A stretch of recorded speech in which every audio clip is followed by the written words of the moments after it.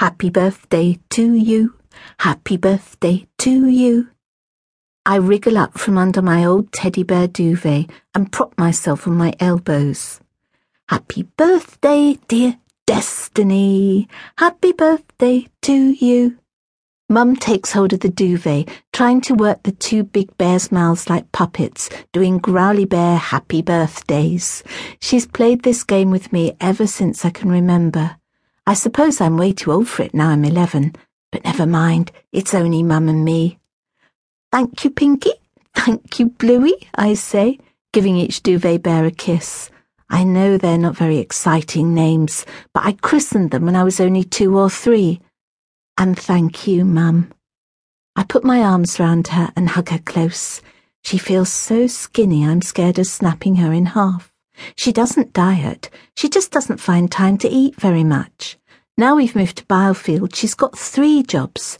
She has her cleaning job at the university early in the morning, then she does her home helping all day, and then Friday and Saturday and Sunday night she started working the evening shift at the Dog and Fox. Only that's our secret, because she has to leave me on my own when she's down the pub. I don't mind one little bit. She leaves me pizzas and oven chips, and any fool can heat them up. I can watch whatever telly I want, or play all my secret games. And when I go to bed, Mum's always left me a little scribbled note. Sometimes it's a Danny Kilman quiz. Complete the last line of the chorus, silly stuff like that. Sometimes it's a message. Night-night, my best girl. Sleep tight and hope the bugs don't bite. We really did have bedbugs once when we lived on the Latchford estate.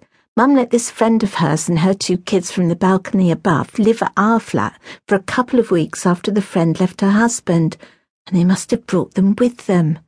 They moved on, but their bugs stayed. Awful little black wriggly things. Mum used to catch them with a bar of carbolic soap, and she'd scrub and scrub the mattress, but they kept on wriggling. So eventually we gave up on the mattress altogether and hauled it in and out of the lift and lumbered it to the waste ground behind the dustbins where everyone dumps their rubbish.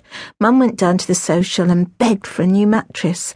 It was like, well, you live on the Latchford estate, so you're the pits. We can't help it if you're dirty. We can't go providing you with new mattresses every 5 minutes. So Mum said stuff them, and we made do without a mattress for months, huddled up together on the sofa cushions with Mum's duvet underneath us and my teddy duvet on top.